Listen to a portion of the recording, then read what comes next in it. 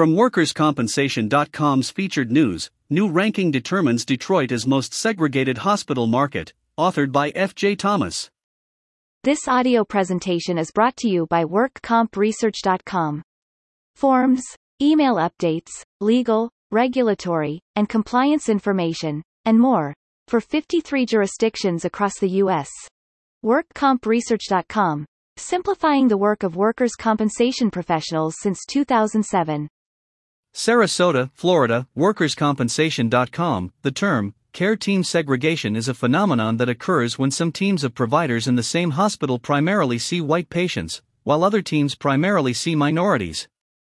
Segregation of patient loads can directly affect outcomes.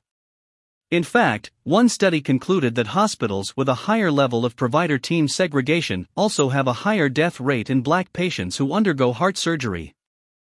According to a new analytic ranking from the Lown Institute, segregation occurs among hospitals in some of the biggest cities in the country.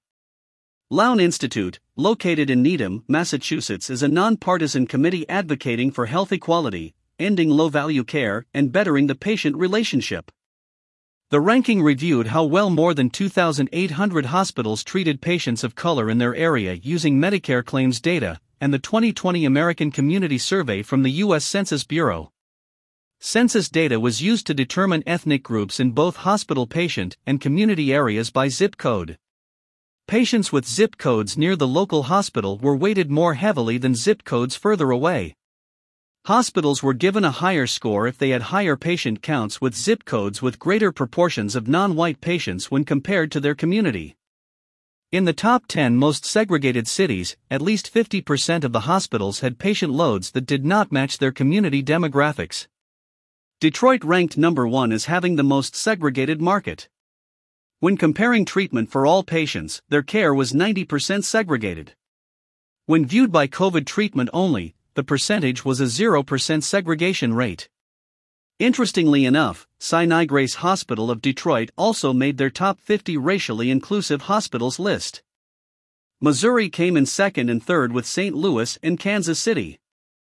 St. Louis earned second with a 40% segregation rate, and a 40% COVID segregation rate, which was the highest of COVID percentages. Kansas City garnered third with a 75% overall segregation rate, and a 25% COVID segregation rate. Truman Medical Center in Kansas City ranked number 9 in the top 50 most racially inclusive hospital list. Atlanta and Philadelphia tied for 4th and 5th place. Both cities had a 68% segregation rate overall. Atlanta had an 18% COVID rate, and Philadelphia had a 32% COVID segregation rate. What is interesting, however, is that several hospitals from Atlanta and Philadelphia made the top 50 racially inclusive hospital list. In Atlanta, Grady Memorial, Emory University, Wellstar Medical Center all made the racially inclusive ranking. In Philadelphia, Albert Einstein Medical Center and Penn Presbyterian Medical Center both made the racially inclusive hospital list. When ranked by COVID patients only, Baltimore ranked second with 39% segregation for COVID-only patients, but ranked 9th overall with a 56% segregation.